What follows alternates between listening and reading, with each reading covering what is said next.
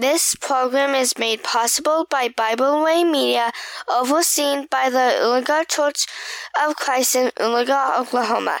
You are listening to Diligent Teacher with my mom, Lisa Earl. Hello, ladies. Thank you for tuning in to the Diligent Teacher podcast today. I'm your host, Lisa Earl. Luke chapter 11 starts out with Jesus Christ teaching his disciples to pray. Then it continues with Jesus teaching and preaching to the people. He tells them about a friend who comes at midnight asking to borrow food. Then he speaks about how the disciples should continue asking, seeking, and knocking. He talks about a house divided against itself and how it cannot stand.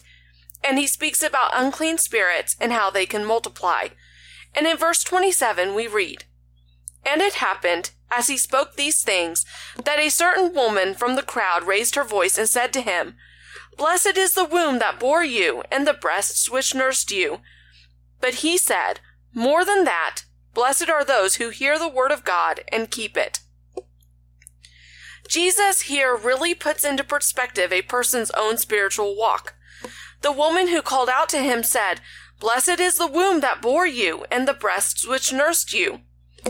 Obviously, she was speaking about Mary, but if Mary had decided to make bad choices that went against God, even though she was the mother of Christ, would she have lost her soul? Absolutely. If Christ had come from a home that was idolatrous, would his family have been saved because of him? No. And so Jesus answered the woman and said, "More than that, blessed are those who hear the word of God and keep it."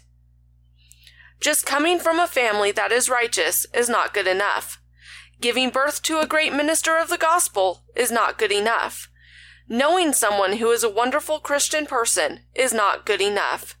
We cannot ride into heaven on someone else's coattails, hence the reason for what Jesus said back to the woman. Now, she wasn't wrong in what she said. Mary was very blessed to have been the mother of Jesus. But simply being the mother of Jesus did not automatically gain her a home in heaven. She had to also hear God's word and obey it.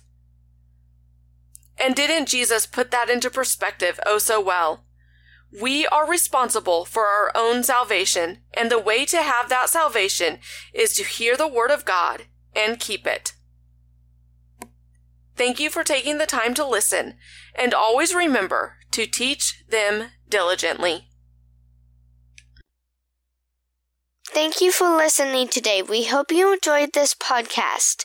You can find out more about Bible Way Media at BibleWayMedia.org.